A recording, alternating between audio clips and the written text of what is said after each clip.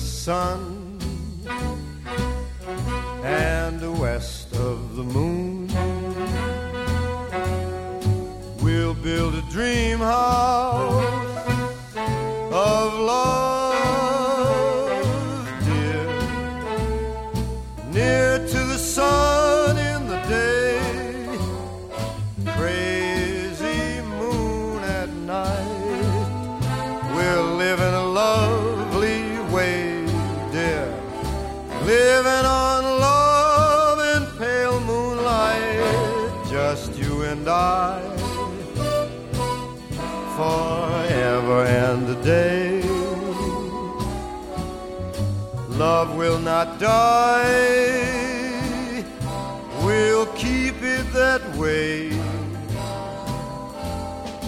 Up among the stars we'll find a harmony of life to a lovely tune. East of the sun and west of the moon, dear. East of the sun and west of the moon. Just you and I, forever and a day. Love will not die, we will keep it that way. Way up among the stars we'll find a harmony, life to a lovely tune. East of the sun and west of the moon, dear. East of the sun and west of the moon.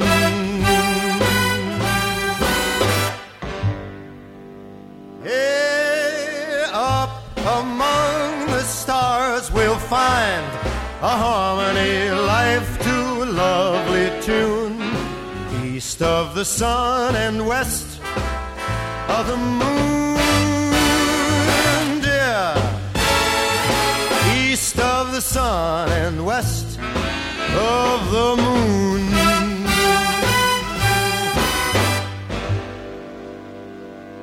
Well, up among the stars we'll find a harmony of life to a lovely tune. East of the sun and west of the moon, dear. East of the sun and west of the moon.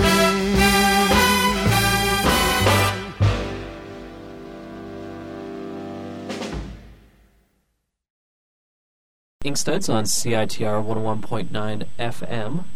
Right now I'm speaking with Eric Nash, and the book, the new art book, for lack of a better term, from Abrams, Manga Kamishibai. Did I get it right?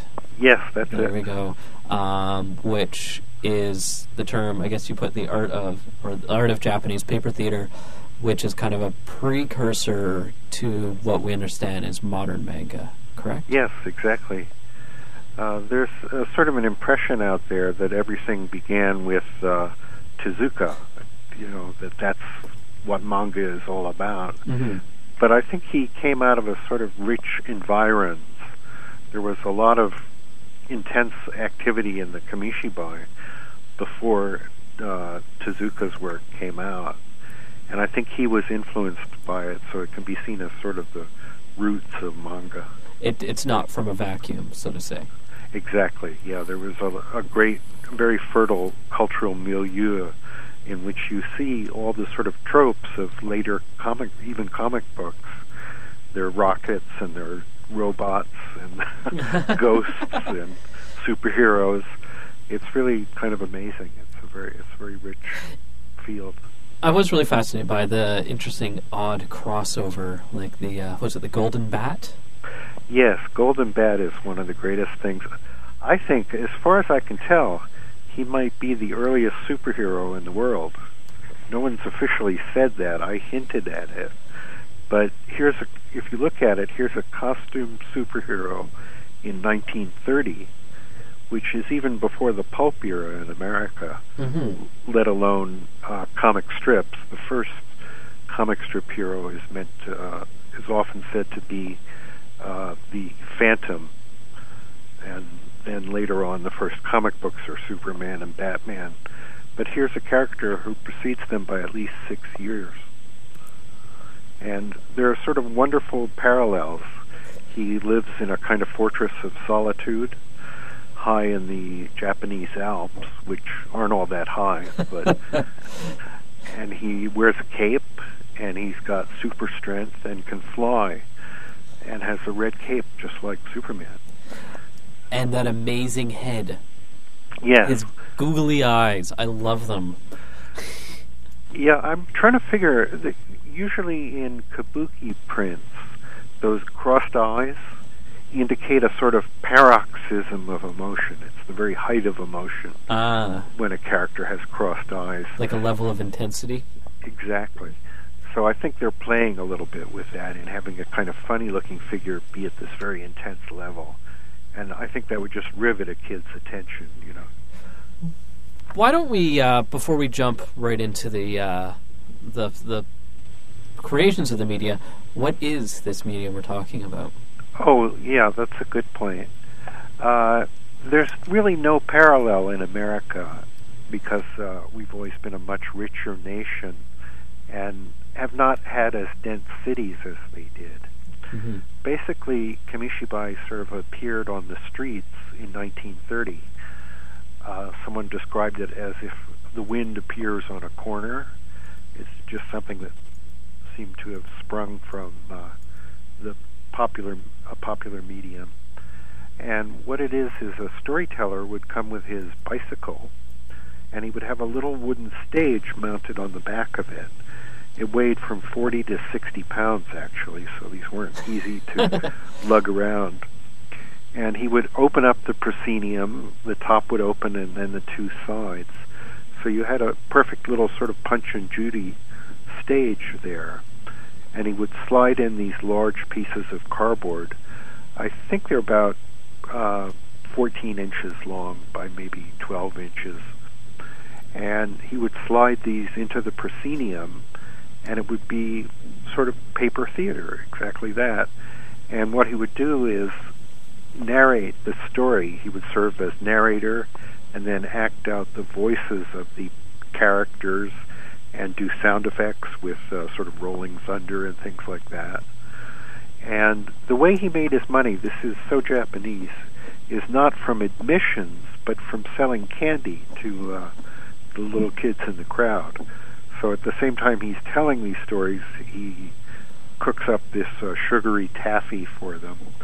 And that was kind of the price of admission and how he made his little margin of profit on these stories.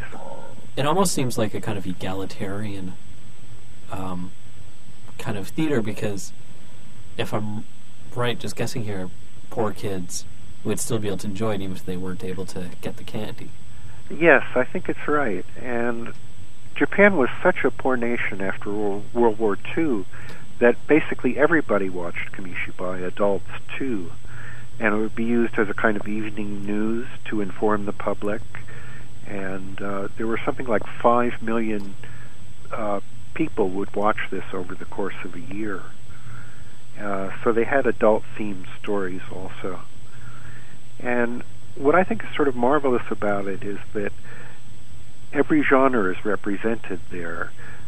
From early on, the manga had a sort of funny story for boys and girls with a largely comic character. Then they would have a domestic drama that would mostly be considered girls' manga, the same way it is today. And then there'd be an adventure action story for the boys. And those are basically, if you think about it, the three main currents of comic book entertainment. Now, you kind of place it within, I guess, a storytelling tradition within Japan? Yes. Kind of, it's within, but it's within, without at the same time? Yes, it's like a sort of a popular variation on it. Japan also has a very strong visual tradition, which we don't have in America. They're sort of, you might call it sequential art, goes all the way back to the 1100s when these Buddhist scrolls were illustrated, and they look like modern-day comics, actually. One of the best-known ones is called Frolicking Critters, and it's from the 12th century, and it's really social satire. It shows monkeys as priests in robes worshiping a toad on top of a dais. So it's social criticism at the same time that it's very funny. And then later on, they had something known as yellow books. This was in the Edo period, which is more famous for its kabuki prints. But they would also have these things called kibiyoshi, which were yellow-covered comic books, sort of loosely sewn together.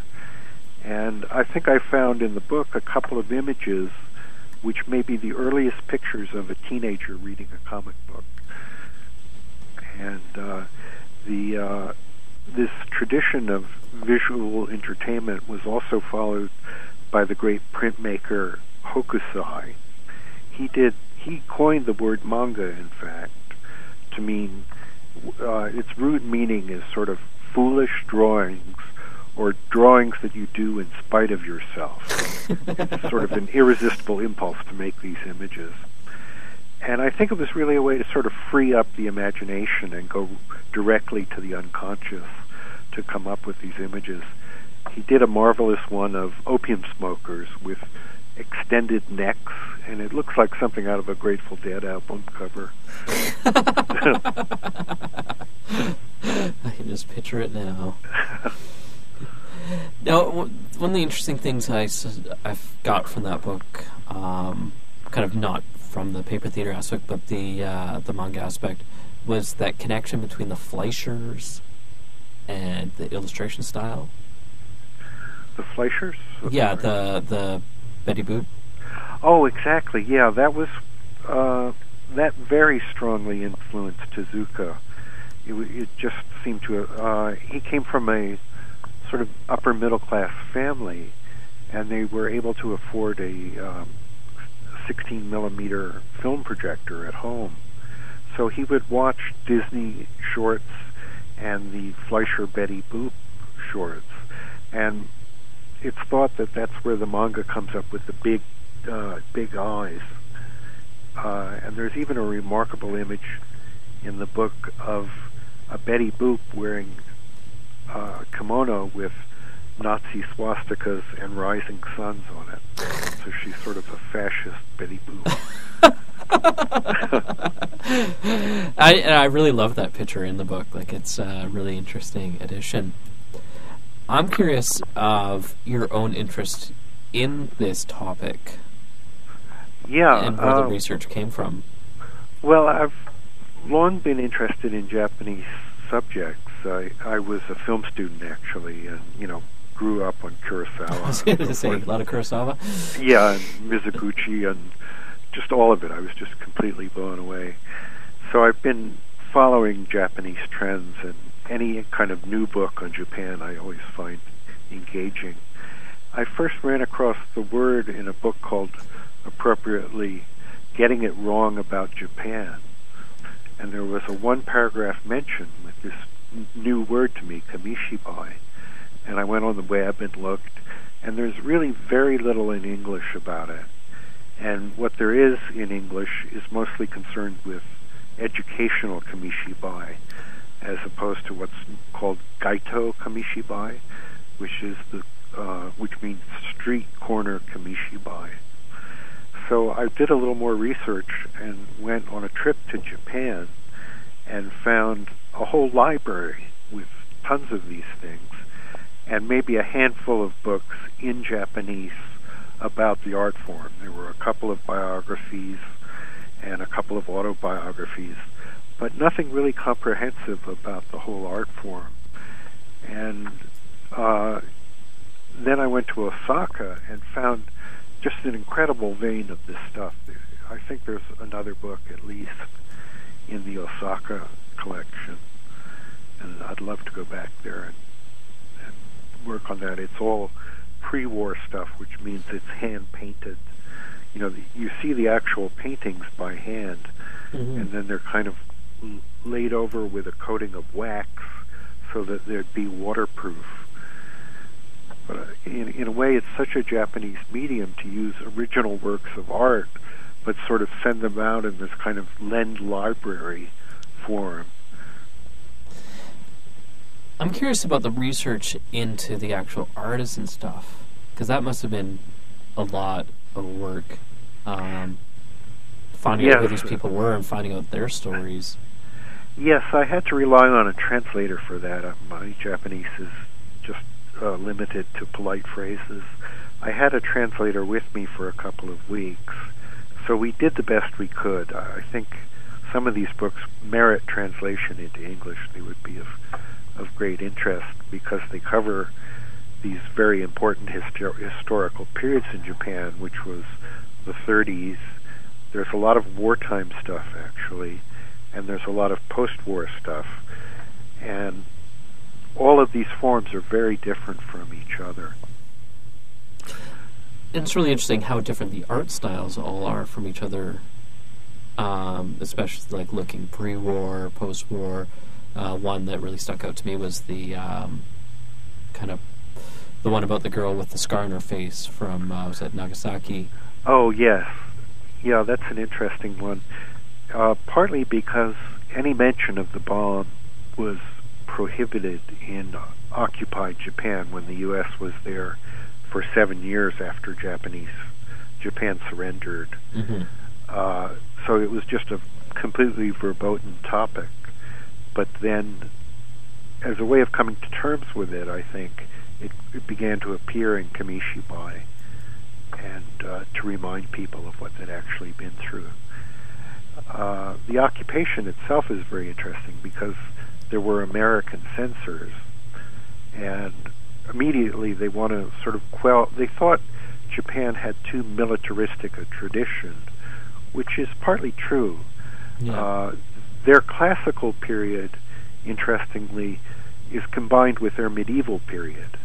So the highest art forms were when there were shoguns and warlords, and there's so much of an element of martial arts in their storytelling. And SCAP, which stood for Supreme Commander Allied Pacific under MacArthur, their first priority was just to stamp out any kind of militaristic display in theater or in Kamishibai. And they even used to chase after these sort of vagabond groups of kabuki players, so who would be able to just set up a stage on the fly, do a quick presentation, and leave before the military police could come. Mm-hmm. Well, it's, when you start to understand Japanese history, it's really interesting because there's not a lot of time between the restoration, the change, and kind of government, the fall of the shogunate, and then the Russian-Japanese War was, what, 1905? Yes. And I think that really went to their heads militaristically because they found out they could beat Caucasians. So, and that sort of gave rise to this Asia for the Asiatics, was their phrase. And they went into different countries like Indonesia and Malaya saying, we're liberating you from these colonial masters, and this is the way you should behave now that you're going to be Japanese citizens. And Kamishibai was even used for that, to instruct people in sort of good neighbor relations and how to relate to the Japanese military government. Well, the news of the song have been a crime and rap. I'm the only one that's seen it on the ground. First thing I seen when I saw it land, the cats jumped out and they formed the band. I saw the rock and roll. I saw the rock and roll. I couldn't understand things they said, but that crazy beat just to stop me dead.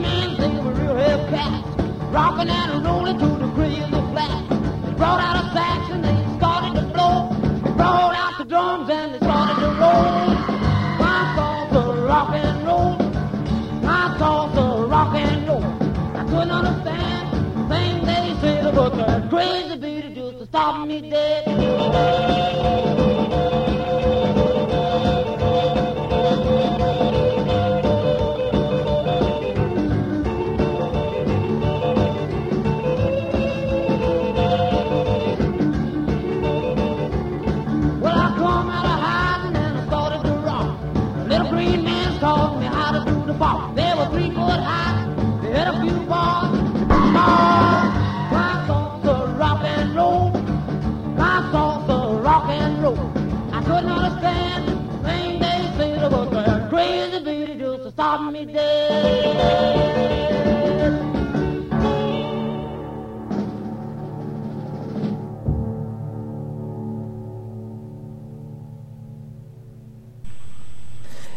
Now, another thing with the art style was just how full and explosive the cards themselves were. Yes, they really had a strong eye for very bold colors and compositions. The Golden Bat with the googly-eyed skull is a great example. There's just these blue Alps and his enormous red cape going from margin to margin, and the figure in the middle. But even the war propaganda is exquisitely done. Japanese never knock anything off. Whatever they're doing, they do it extremely well. There's one about the victory in the Philippines, which happened in 1942. Mm-hmm. What Americans don't realize is that Pearl Harbor was sort of a part of a collective attack on all these different nations. Yeah. And that the Japanese ran up quick victories in most of Asia. And even that propaganda of the Asian conquests is done like, they look like tropical prints. The leaves are very detailed. The compositions are very, very managed.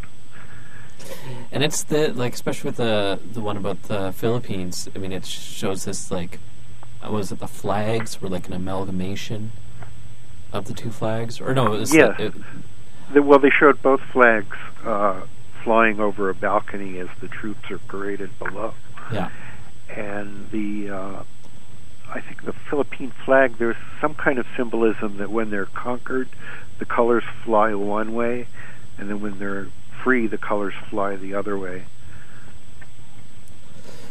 So the Japanese were presenting themselves as liberators through these images. Yes, and the parade shows a very orderly society of soldiers of both nations and then citizens in civilian clothing, sort of marching in this triumphal parade. But just at the same moment that Japan was at its greatest extent, it was also at its most spread out and thinly defended. Mm-hmm. So that was the U.S. strategy, was to avoid them where they were strong and attack them where they were weak, and sort of climb atoll by atoll up to bombing range was the main idea. So it was just a brutal, grinding war of the Americans and the Japanese. What would you say is the space of time that Kamishibai had a level of popularity of being used, start to finish? What would be the... Well, I think 1930 is a pretty solid beginning date, and then it remarkably peters out around 1952, just when television comes in. Mm-hmm. So it really fulfilled some of the functions of television.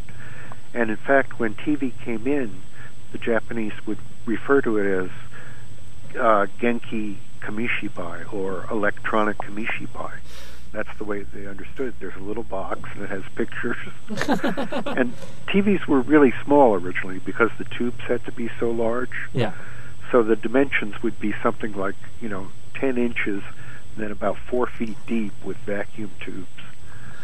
So, and the first, these are my favorite pictures in the book, actually, is that the first use of televisions were actually in public places.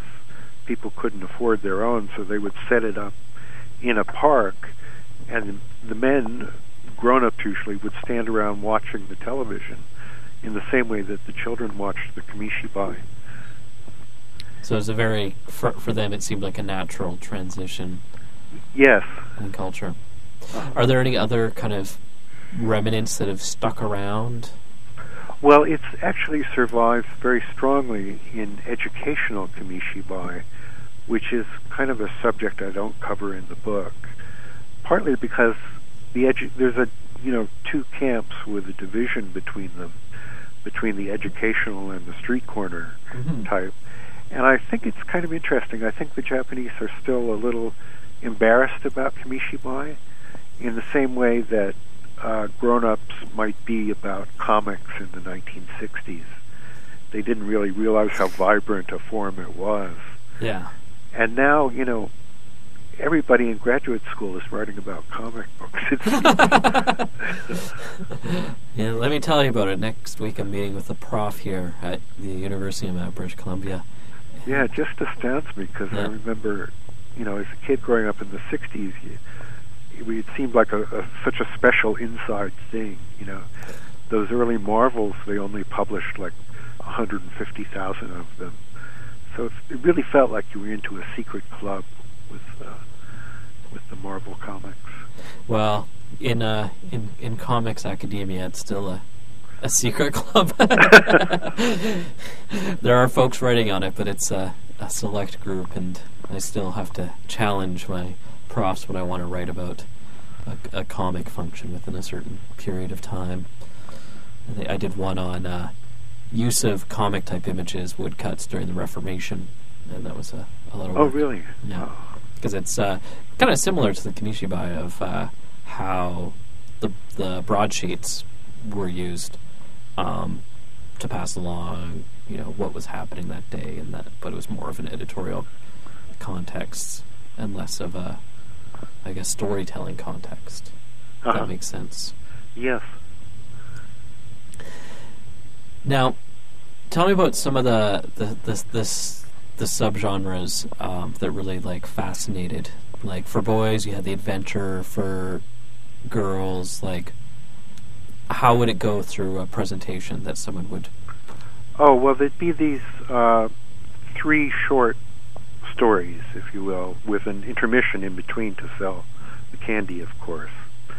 The comic characters are very much like contemporary manga, featuring children in humorous situations. It's as simple as getting the neighbor to eat a bar of soap. That's sort of the punchline. And is very much in the tradition of what they call 4-panel manga, which are usually comic.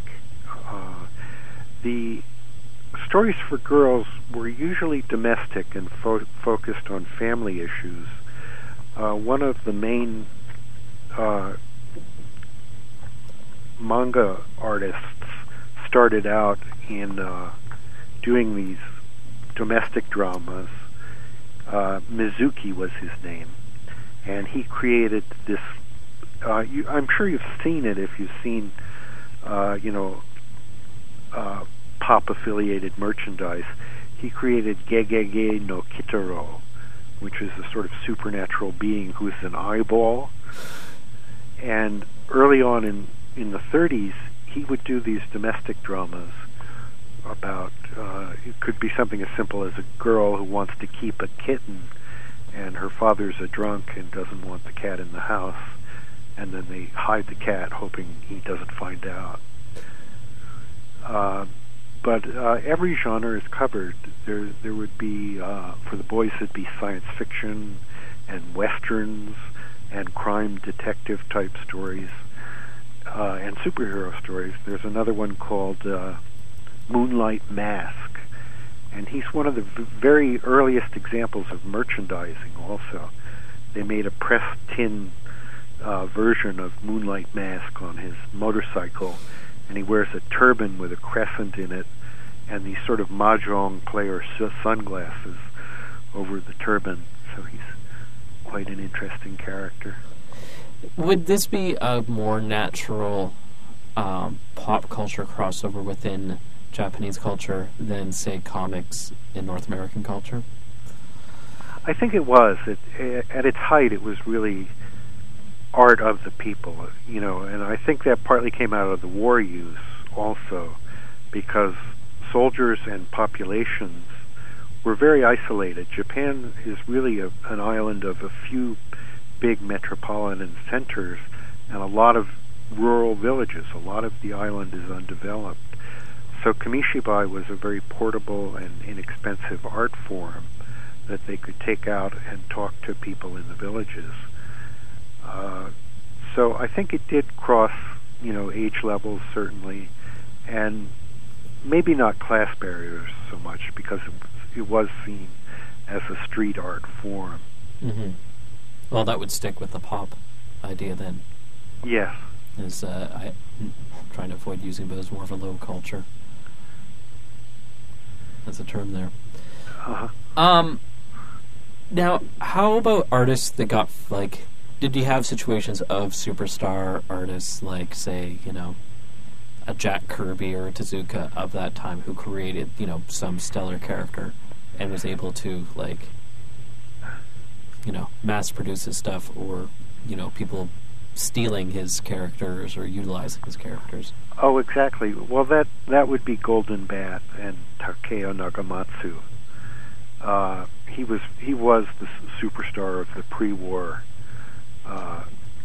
Kamishibai, and then some people made the transition into manga, notably Kazuo Koike, who did Lone Wolf and Cub, which is really one of the milestones of world comics, I would say. Mm-hmm. You know, it's an epic spanning 25 volumes and is as thematically coherent as a novel. It really, the characters develop and there are themes within it. It's really a remarkable piece of work. It has a lot of influence over North American comics. Exactly. Frank Miller has, you know, given it a lot of kudos and drew the covers for some of the editions of Lone Wolf and Cub. Mm-hmm. And his whole Electra Assassin was very much taken from Japanese art. You know, that's when he started doing the long horizontal panels and the multiple images of people running and jumping. That and the poses of the characters all came out of particularly Lone Wolf and Cub, I would say.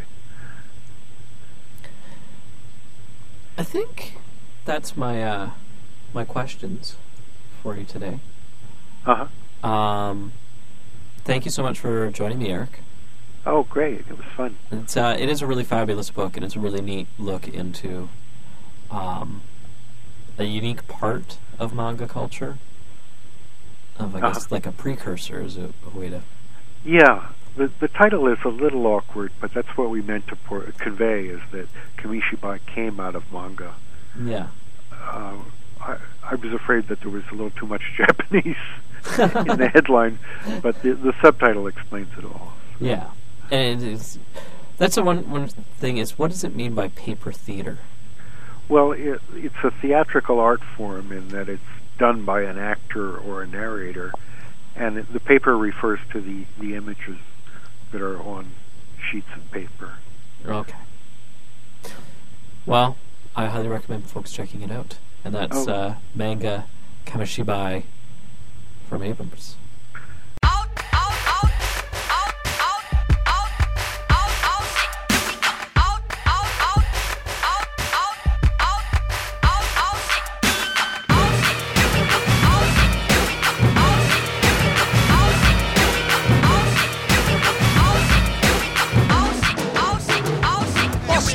Up in the place, true indeed. Yes, I catch reckon that's word on my seed. I'm guaranteed to give you what you need. One blood, everybody like Julia Reed. Wake up every morning, yo, I must succeed. Nationwide rockers make the world stampede. Yo, with me, make we roll some weed. Man charge, nigga, now I must proceed. Yo, we about to make moves, set speed. Peace to any right, Q-tip, I think I need. Watch me knock you out like Apollo Creed. Body blows, busting your shit, making you bleed. Just feed on dynamic flow to take speed. Need more information, homeboy, than just read. Hey, you can read all about the pure breed. Do the noble, that's my duty with my seed.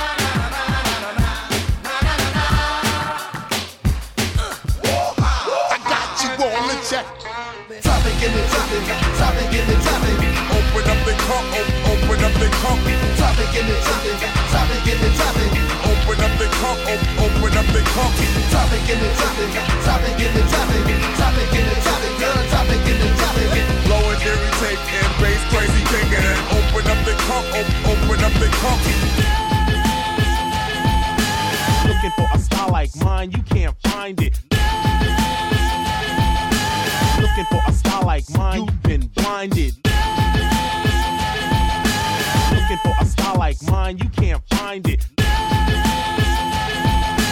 Looking for a star like mine, you've been blinded. Fill up your morning light and say a little prayer for right. You know that if we are to stay alive and see the peace in everything.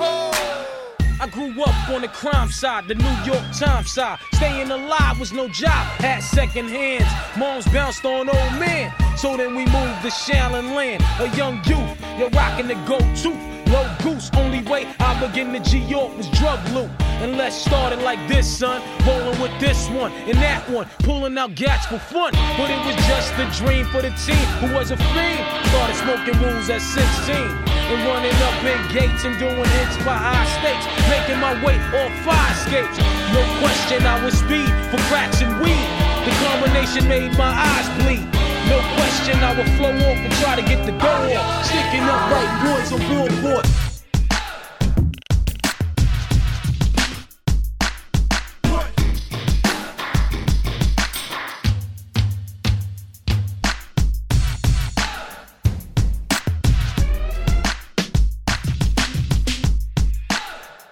Forever, forever, forever, ever, forever, ever. You went to school to learn, girl, things you never do before.